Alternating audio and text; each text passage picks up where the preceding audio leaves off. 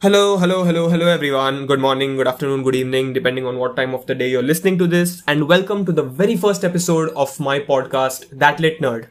Now, I'm very excited to do this and thank you so much for tuning in, listening to it. And before we get into what the podcast is, let me just clear out a very few things off the bat. First thing is that the audio quality might not be that good. I'll try and make it as good as it is. But if it is not up to the mark, please forgive me. I'm a beginner. I'm new to this. In the near future, I'll figure out how to make the quality better and then we can enjoy the podcast together. Now let's just get into what this podcast really is. Every week I'll be releasing one episode where I read a really good short story, one of my favorites or one of your recommendations. However it works, we'll figure it out. I'll read one of these good stories, I'll break it down, I'll share my perceptions with you, my favorite characters, my favorite scenes, my favorite dialogue, what I really loved about the story, what I really didn't like, something that could have been better. This is just my perception, my opinion, this is not hard fact. So, please don't take it to heart and please continue to listen to my podcasts. Okay. So, the very first story that I chose to pick to begin this podcast is one of my favorite short stories of all time. And coincidentally, Christmas season has just passed and it is still somewhat, if you consider it is still somewhat the season of giving. So, I chose to go with this short story by one of the greatest short story writers of all time, and one of my personal favorite writers, O.Henry. And this story is called The Gift of the Magi. Now, for those who are unfamiliar with the story, it is a really beautiful, bittersweet tale of a couple called Jim and Della. Let me just take you step by step through what the story is. I'll just cover it up in short for you if you've never heard of it, just so you know what the gist of the story is. The story is set on Christmas Eve. Jim and Della are a couple who are very much in love with each other. They are very young. Jim is barely 21 or 22 years of age. Della loves him madly. Jim does as well. The problem is Jim and Della are not well-to-do financially. They are struggling, it seems, because Jim has recently suffered a cut in his salary. So a lot of things that they could afford before, they cannot afford anymore.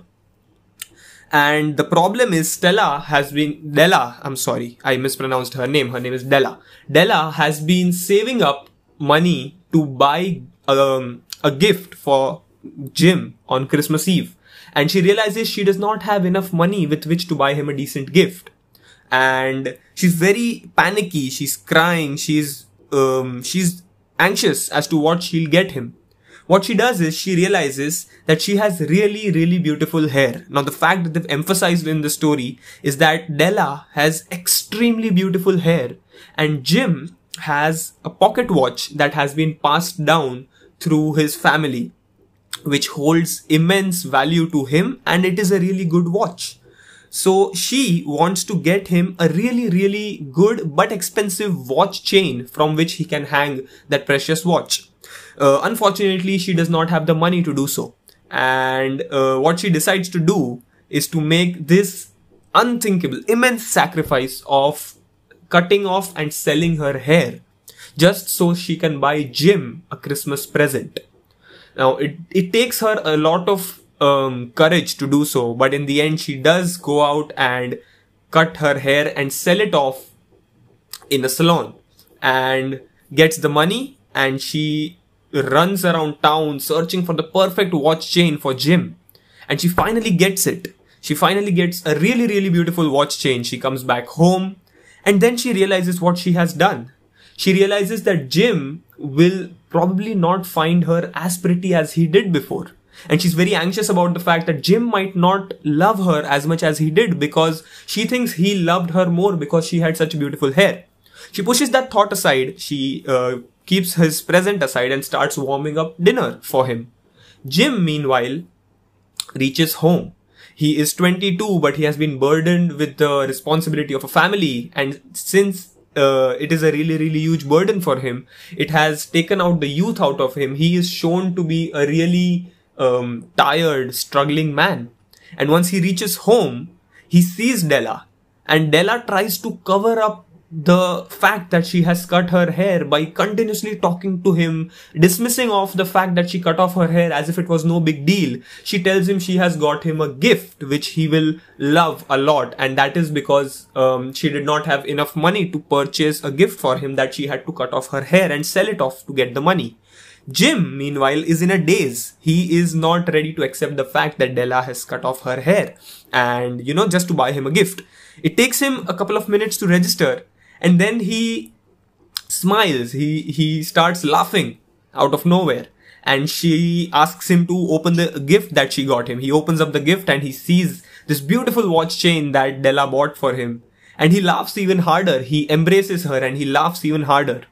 Della asks him, "What happened? Why are you laughing? Give me your watch. I want to see how the watch looks on with the chain." Jim says, "You know what, let's just pack up our gifts and keep them away for some time because they're not worth anything to either of us anymore." He grabs a packet from his coat and puts it on the table, asks her to open it. Della hurriedly opens it up, excited to see what the gift is. And the gift is a set of beautiful combs for her hair that Jim sold his watch to get her, because Jim didn't have enough money either.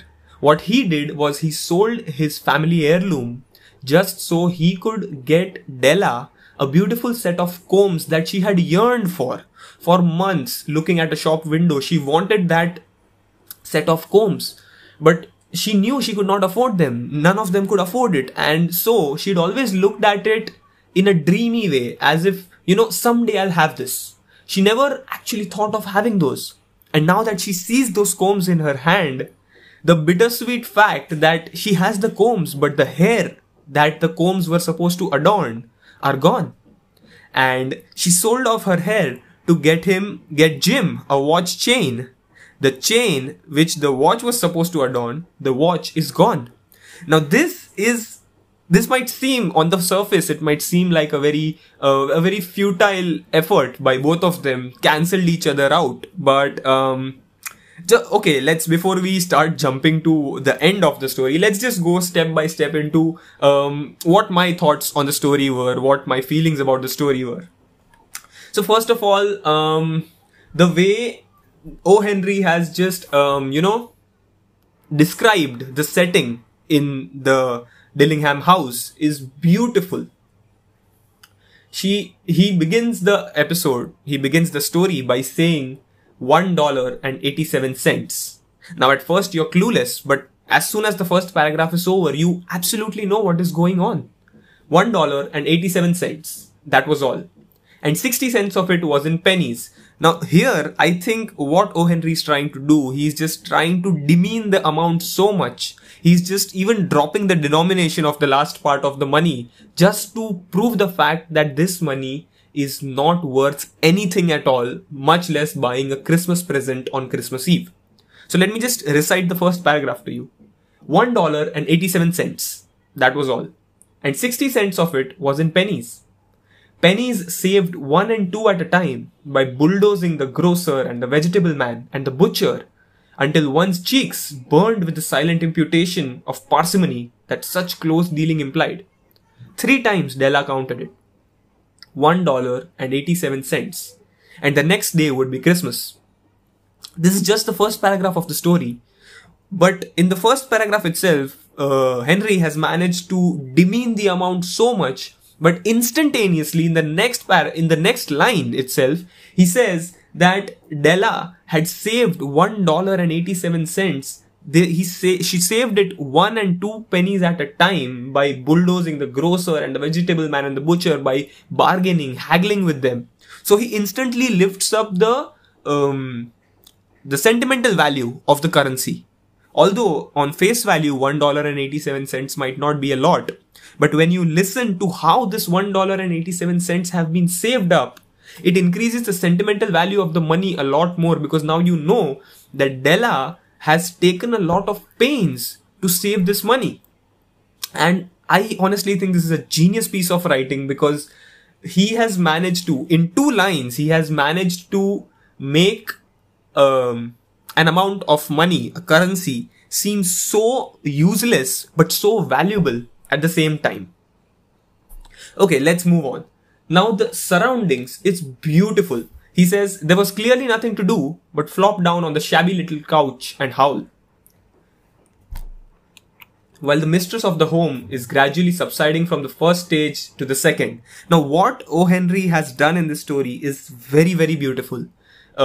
He has written the story in third person, obviously. But what he has done is, it's as if the writer is talking to the reader and telling him this story.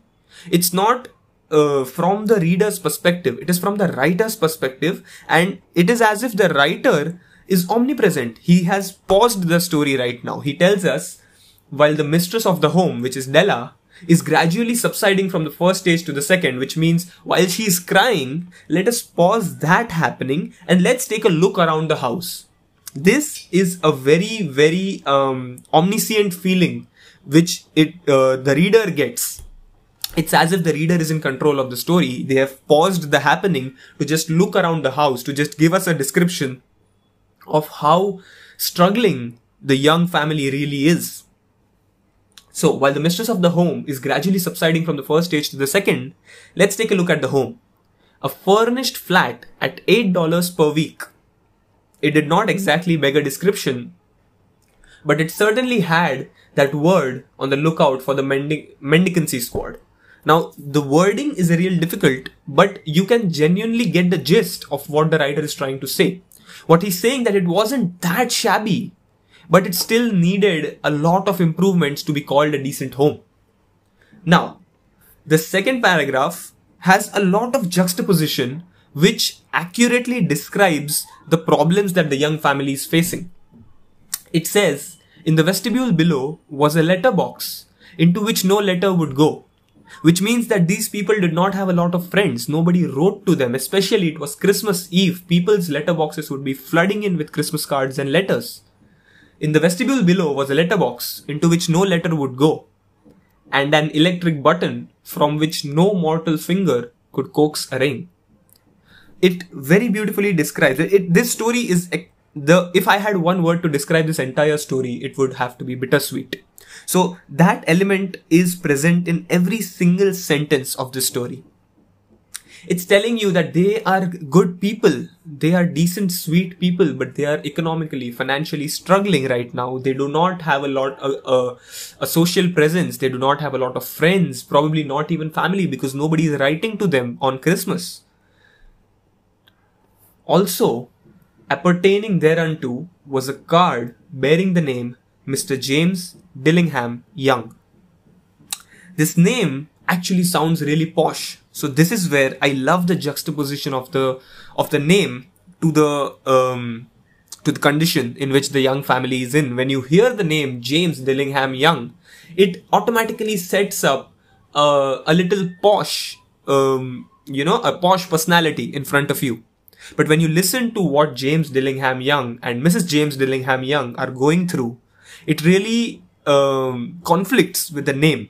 And the beautiful part about the story is that the writer addresses the fact that the name sounds posh, but their circumstances are anything but. He addresses it in the very next paragraph. He says that Dillingham had been flung to the breeze during a former period of prosperity when its possessor was being paid $30 per week. So we know that James or Jim's initial salary was $30 per week. Now, when the income was shrunk to $20, the letters of Dillingham looked blurred, as though, they were thinking seriously of contracting to a modest and unassuming D. Now, James D. Young does not sound as posh as James Dillingham Young. So this is a juxtaposition that I very much appreciate and love. And as many times as I read this, I am seriously never going to get used to the fact that O.Henry has used this juxtaposition, addressed it so beautifully. Okay, let's move on to the next part. The next part where they've showed us what the description of the house or their social status. Then the writer presses play on the story once again. The next paragraph says, Della finished her cry. You remember the writer said, let us put that to the side and look around the house. Now we've looked around the house. Now let's come back to Della. Della finished her cry and attended to her cheeks with a powder rag. She stood by the window and looked out dully at a grey cat walking a grey fence in a grey backyard. This is probably one of my favorite lines in any short story ever. When you listen or when you hear the word grey, it automatically sets up a little gloomy mood or a little gloomy background in your mind. Now he has used it thrice in one sentence to hammer the mood into your head that this story is going to be dull and depressing. A grey cat walking a grey fence in a grey backyard. Now, when you think of it literally, it sounds a little, it does not sound real. It sounds kind of surreal, but when you listen to it, it actually kind of sets the mood for the rest of the story. It says, she looked out dully at a grey cat walking a grey fence in a grey backyard. It's genius. Tomorrow would be Christmas Day and she had only $1.87 with which to buy Jim a present. She had been saving every penny she could for months with this result. $20 a week doesn't go far. Now they are moving on to how the young family is actually struggling to make ends meet and how Della has tried and saved this amount for Jim and how she's frustrated that this amount she knows is not going to be enough. $20 a week doesn't go far. Expenses had been greater than she calculated. They always are. Only $1.87 to buy a present for Jim. Her Jim. Many a happy hour she had spent planning for something nice for him. Something rare and sterling. Something just a little bit near to being worthy of the honor of being owned by Jim. Now here, it establishes the absolute love and admiration Della has for her husband. Although they are not very well to do, scratch that, they are literally struggling right now. Although they are struggling, they barely can make ends meet. She still holds Jim in such a position of honor. She puts him on a pedestal. She thinks that she has to search for a gift which is worthy of Jim, which is worthy of being, of having the honor of being owned or possessed by Jim. It shows the love, the respect or the admiration Della has for him, and it's really, really beautiful. Then they move on slowly. This story moves on into the part where Della actually realizes that she can sell off her hair to get Jim a gift. There was a pier glass between the windows of the room. Now, a pier glass is a really cheap or, an inexpensive glass. Perhaps you've seen a pier glass in an $8 flat. Now, he's really emphasizing on the fact that this is an $8 flat. So all the commodities, all the amenities that come with the flat are in that proportion. They are not very good or expensive. They are all worthy of an $8 flat. A very thin and very agile person may, by observing his reflection in a rapid sequence of longitudinal strips. So basically, this is a cracked mirror. To be very, very honest, this is a cracked mirror that she is using. Now she realizes that she has beautiful hair and she can sell it off to buy Jim a present. Now the way O.Henry has set up these two family possessions, these two family heirlooms is really beautiful. Let's take a look.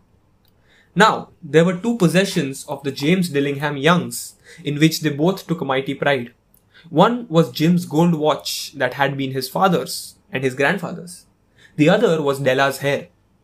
Had the Queen of Sheba lived in the flat across the air shaft, Della would have let her hair hang out of the window someday to dry, just to depreciate Her Majesty's jewels and gifts. Had King Solomon been the janitor, with all his treasures piled up in the basement, Jim would have pulled out his watch every time he passed, just to see him pluck at his beard from envy. Now you realize that the writer has set up these gifts or these possessions of the young family in our mind so much so that even royalty would be jealous of them. This is the regard in which both of them hold the family heirloom. They would even, they think that their heirloom is so precious and so beautiful that it would even make royalty jealous. Now she realizes that, she needs to sell off her hair. On went her old brown jacket, on went her own old brown hat. Again, emphasizing on the fact that they do not have a lot of clothes, apparel. They don't have anything good in life at the moment. With a whirl of skirts and with the brilliant sparkle still in her eyes, she cluttered out of the door and down the stairs to the street. Where she stopped, the sign read, Madame Sofroni, hair goods of all kinds. 1-8. Up Della ran and collected herself, panting. Will you buy my hair? Asked Della. I buy hair, said Madame. Take your hat off and let's have a sight at the looks of it. Down rippled the brown cascade. $20, said Madame, lifting the mass with a practiced hand. Give it to me quick, said Della. This shows that Della did not hesitate even a second in selling off her most prized possession just to get Jim a gift. For the next 2 hours, she was ransacking the stores for Jim's present. She found it at last. It surely had been made for Jim and no one else. There was no other like it in any of the stores, and she had turned all of them inside out. Again, the effort that this woman Della is putting into finding a Christmas Day present for Jim. The emphasis is unreal. One really important or one really beautiful sentence in this paragraph where the writer is describing the beauty of the gift that Della bought for Jim is that it was a platinum fob chain, simple and chaste in design, properly proclaiming its value by substance alone and not by meretricious ornamentation, as all good things should do. This is a straight reference to Della and Jim. They proclaim their value by substance, by the really good people they are, and not by meretricious ornamentation, which means they might not have a lot of money and the good things in life, but the substance that both of them are made of, which is a really profound love for each other, the willingness to sacrifice their most prized possessions just to see a smile on the other's face, is a direct reference to this watch chain that she bought for him. As soon as she saw it, she knew that it must be Jim's. It was like him. Quietness and value. The description applied to both.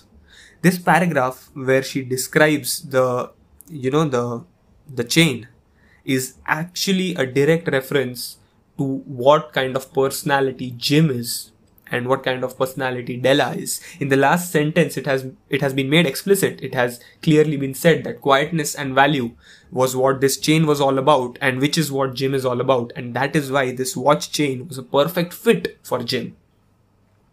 $21 they took from her for it, and she hurried home with the 78 cents. With that chain on his watch, Jim might be properly anxious about the time in any company. He would not have to feel embarrassed because before she bought him this chain, he had to use an old worn leather strap in place of a proper watch chain. And a lot of times he would feel embarrassed to use the leather strap in public because people would ridicule him for it. So now she says, with that chain on his watch, Jim might be properly anxious about the time in any company. The attention to detail is beautiful here. Grand as the watch was, he sometimes looked at it on the sly, which means secretly, on account of the old leather strap that he used in place of a chain. Now, this is a really beautiful part, which makes us feel sad, which makes us feel sorry for Della, and which we know will not be true because hearing what we have about Jim from Della and from the writer, we know this is not true. Let me just read out what the problem is, where I faced a problem. When Della reached home, her intoxication gave way a little to prudence and reason, which means she was on a high for the last 2 hours to purchase a present for Jim, finally having the money to purchase a present for Jim. When she had finally purchased that present and come back home, now she started thinking a little logically. She got out her curling irons and lighted the gas and went to work repairing the ravages made by generosity added to love. Which means she came home, she realized that, oh, I've cut off my hair. I need to face Jim now with this short hair. She started the gas and she started curling her short hair. The description is really beautiful. It says, she went to work repairing the ravages made by generosity added to love. The love she had for Jim and the generosity of letting go of her hair to buy him a gift. The damage that had been done was that the hair had been cut off and now she had to work on repairing the damage, which is always a tremendous task, dear friends, a mammoth task. Within 40 minutes, her head was covered with tiny, close-lying curls that made her look wonderfully like a truant schoolboy. This is funny actually, because you can imagine Della with long, beautiful brown hair now looking like a curly-haired schoolboy. She looked at her reflection in the mirror, long, carefully and critically. If Jim doesn't kill me, she said to herself, if Jim doesn't kill me before he takes a second look at me, he'll say that I look like a Coney Island chorus girl. But what could I do? Oh, what could I do with $1.87? That is her only reasoning throughout the story for whatever she has done. And as outrageous as it may sound, once you read the story, it seems absolutely logical and the right thing for her to do. At 7 o'clock, the coffee was made and the frying pan was on the back of the stove, hot and ready to cook the chops. Now we have skipped some time and we have come to the part where Jim is coming back home and he is going to see. So we are now building up to the climax, which is probably my favorite part in this whole story, where Jim is going to finally see the sacrifice that Della has made behind his back for him, just to give him a Christmas present. Jim was never late. Della doubled the fob chain in her hand and sat on the corner of the table near the door that he always entered. Then she heard his step on the stairway down on the first flight, and then she turned white for just a moment. The nervousness that she has just minutes before Jim is about to enter the house, the nerve-wracking terror of what will Jim say when he sees me like this, when he sees that I gave up my hair. What will he say? She had a habit of saying silent little prayers about the simplest everyday things, which is honestly, in my opinion, a very sweet little thing to do. She had a habit of saying little silent prayers about the simplest everyday things. And now she whispered, "Please, God, make him think I am still pretty." This sentence hurts you when you read the story. It literally hurts you because you have seen Della go through so many emotions in like 20 minutes of reading. You've seen Della go from mortified, anxious, to determined, to excited, to finally satisfied, to terrorized. And now, because now the thought that was going through my head when I read this story for the first time, when she said, "Please God, make him think I am still pretty," was, he better think you're still pretty, darling. If he doesn't, I'm going to get into that book and smack his head. Okay, let's move on with the story now. The door opened and Jim stepped in and closed it. He looked thin and very serious. Poor fellow, he was only 22 and to be burdened with a family. He needed a new overcoat and he was without gloves. Now, assuming that, not really assuming, because this story has been written in a long time back. This is London. This is England, where You needed a good overcoat and gloves, because this was a bare minimum of any man's clothing back then, and he did not have a good overcoat and he was without gloves. It's again, the writer is continuously emphasizing on the fact that the young family is extremely poor. Not for 1 second will he let you go, or let your mind get rid of the fact that the young family has monetary issues. Alright, let's go on.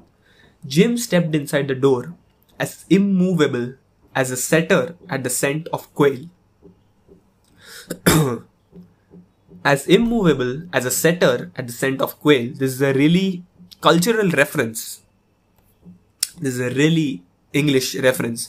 A setter is a game dog, is a dog who is trained to sniff out quail, which is a species of birds which are considered game birds in the UK. And a setter is the dog that is asked to, trained to sniff out quail so that the people can hunt them. So when he smells a quail, he goes immediately stiff, focusing on where the scent is coming from. So this comparison of Jim is so stiff at the moment is very culturally niche, so it makes it a little difficult to understand. I had to go through a couple of books before I could understand what a setter and what a quail were. Let's go on. His eyes were fixed upon Della, and there was an expression in them that she could not read, and it terrified her. It was not anger or surprise or disapproval or horror or any of the sentiments that she had been prepared for. He simply stared at her fixedly with that peculiar expression on his face. This is where it gets really interesting. You don't know what Jim is thinking. Is he happy? Is obviously not happy because Della cut her hair off. Is he angry? Is he shocked? Is he depressed? You don't know. You don't know, and neither does Della. And the writer is not telling you. Della wriggled off the table and went for him. "Jim, darling," she cried, "don't look at me that way. I had my hair cut off and sold it because I couldn't have lived through Christmas without giving you a present. It'll grow out again. You won't mind, will you? I just had to do it. My hair grows awfully fast. Say Merry Christmas, Jim, and let's be happy. You don't know what a beautiful, nice gift I've got from you." Now you know that Della does not talk a lot. Throughout this story, you know that she's not big, she's not much of a talker. And the fact that she's continuously blabbering on is to try and get Jim to move on from the fact that she cut her hair off. She's continuously talking. You'll see when I read ahead, you'll see that she's continuously going on talking and trying to make it sound like it's not a big deal that she cut her hair off. "You've cut off your hair?" asked Jim, laboriously, as if he had not arrived at this patent fact yet, even after the hardest mental labor. Jim is still trying to process the fact that Della cut her hair off. He's still not able to digest the look or the visage of Della without her long locks. "Cut it off and sold it," said Della. "Don't you like me just as well, anyhow? I'm me without my hair, ain't I?" Now here you see that Della still has that insecurity creeping in, that Jim does not like me without the long hair. And Jim's shocked expression and behavior is just adding fuel to the fire in Della's mind. She thinks that she has lost Jim. The way Jim looks at her was because of her hair. And she's trying to make him realize that Della is Della with or without the long hair. Jim looked about the room curiously. "You say your hair is gone?" he said, with an air of almost of idiocy. At this point, Jim almost looks like he's lost his mind. He's teetering on the edge of insanity. "You needn't look for it," said Della. "It's sold, I tell you, sold and gone too. It's Christmas Eve, boy." Now she's getting a little frustrated here. "It's Christmas Eve, boy. Be good to me, for it went for you. Maybe the hairs of my hair were numbered." She went on with a sudden serious sweetness. But nobody could ever count my love for you. Shall I put the chops on, Jim? Out of his trance, Jim seemed quickly to wake. He enfolded his Della. For 10 seconds, again, the writer is pulling you out of the story when he needs it. Like we had it when Della was crying and the writer pulled you out of the story to just look around the room. Again, when Jim is embracing Della, the writer pulls you out of the story to address a certain fact, probably to address the moral of this story. Out of his trance, Jim seemed quickly to awake.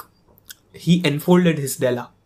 For 10 seconds, let us regard with discreet scrutiny some inconsequential object in the other direction. What O.Henry means to say here is, let's just give them their space and look away. They are hugging each other. This is a very private, this is a very emotionally charged moment. So guys, let's just give them their space, which is what he's trying to say. Which is how you said, guys, give them some space about 5 decades back. And the 5 decades joke was an exaggeration. Please don't hound me.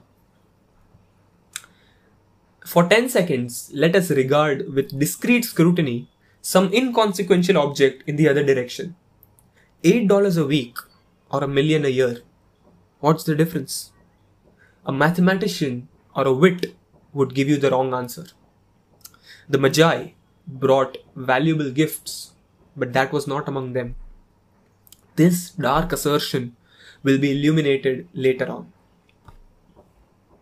This seems to be a very confusing paragraph when you first read it, but when you complete the story, it makes sense. So let's just continue with the story, and when we come to the end, we might make some sense of the paragraph. Jim drew a package from his overcoat pocket and threw it upon the table. Now Jim addresses the insecurity that has been going on in Della's mind for so long. Don't make any mistake, Dell, he said, about me. I don't think there is anything in the way of a haircut or a shave or a shampoo that could make me like my girl any less. But if you'll unwrap that package, you may see why you had me going a while at first. He makes it clear that it's not that I don't love you without your long hair. There's nothing that would make me love you any less. But if you open this package, you'll know why I was so shocked in the beginning. White fingers and nimble tore at the string and paper. She was so excited to see what Jim got for her. And then an ecstatic scream of joy. And then, alas, a quick feminine change to hysterical tears and wails, necessitating the immediate employment of all the comforting powers of the Lord of the Flat. Now what it means to say here is that she opened the gift and she got so happy for a couple of seconds, and suddenly that happiness translated into a wail where Jim had to go and comfort her. For there lay the combs, the set of combs side and back that Della had worshipped for long in a Broadway window. Beautiful combs, pure tortoise shell with jeweled rims, just the shade to wear in the beautiful vanished hair. They were expensive combs, she knew, and her heart had simply craved and yearned over them without the least hope of possession. And now they were hers. But the tresses that should have adorned the coveted adornments were gone. I think this is pretty self-explanatory. We don't need to talk about it at all because this revelation is huge in the story when you read it. It makes you laugh, cry, and just go in pain, honestly. But she hugged them to her bosom, and at length she was able to look up with dim eyes and a smile and say, "My hair grows so fast, Jim." This is where Della is trying to be optimistic among all this sadness and the bittersweet ending that we are being given right now, she's still trying to be optimistic and telling Jim that my hair grows back very fast. Don't worry, I'll be wearing these combs in no time. And then Della leaped up like a little singed cat and cried, "Oh, oh!" Jim had not yet seen his beautiful present. She held it out to him eagerly upon her open palm. The dull, precious metal seemed to flash with a reflection of her bright and ardent spirit. "Isn't it a dandy, Jim? I hunted all over town to find it. You'll have to look at the time 100 times a day now. Give me your watch. I want to see how it looks on it." Instead of obeying, Jim tumbled down on the couch and put his hands under the back of his head and smiled. This is the exact same expression that every reader has at this point in the story. "Dell," said he, "let's put our Christmas presents away and keep them a while. They're too nice to use just at present. I sold the watch to get the money to buy your combs. And now, I suppose you put the chops on." This is where the dialogue part of the story ends. And this revelation is really, really beautiful. And the way he says it is so nonchalant. He just mentions that I had to sell off my watch to get you your comb for your hair. And you had to sell off your hair to get me a chain for my watch. Just put the chops on. The funny part is they don't show us Della's reaction to Jim saying he sold off his watch. You don't know how she reacted. So it's just for you to imagine. Knowing what you know about Della, it's been left on to you to imagine how she must have reacted. The last paragraph is really beautiful. It explains the entire moral of the story and the small paragraph we had a while back. The Magi, as you know, were wise men, wonderfully wise men, who brought gifts to the babe in the manger. They invented the art of giving Christmas presents. Being wise, their gifts were no doubt wise ones, possibly bearing the privilege of exchange in case of duplication. They were so good that you could exchange them in case two of them gave you the same gift. And here, I have lamely related to you the uneventful chronicle of two foolish children in a flat who most unwisely sacrificed for each other the greatest treasures of their house. But in a last word to the wise of these days, let it be said that of all who give gifts, these two were the wisest. Of all who give and receive gifts, such as they are the wisest. Everywhere, they are wisest. They are the Magi. This is where the story ends, and for those of you who still did not understand who the Magi are or what this reference was, I'll just try and explain it to you in a simple way. The Magi are the three wise men who brought gifts for infant Jesus Christ when he was born. The babe in the manger is Jesus Christ. The Magi were three wise men who brought very wise gifts for Jesus Christ when he was a baby. And here O.Henry is relating Jim and Della and anyone like Jim and Della who is ready to sacrifice their biggest treasure just to see a smile on the face of someone they love, to the most wise men in the Bible. And no matter how blasphemous or how exaggerated it sounds, after reading this story, you will somewhat agree with the writer. Thank you so much.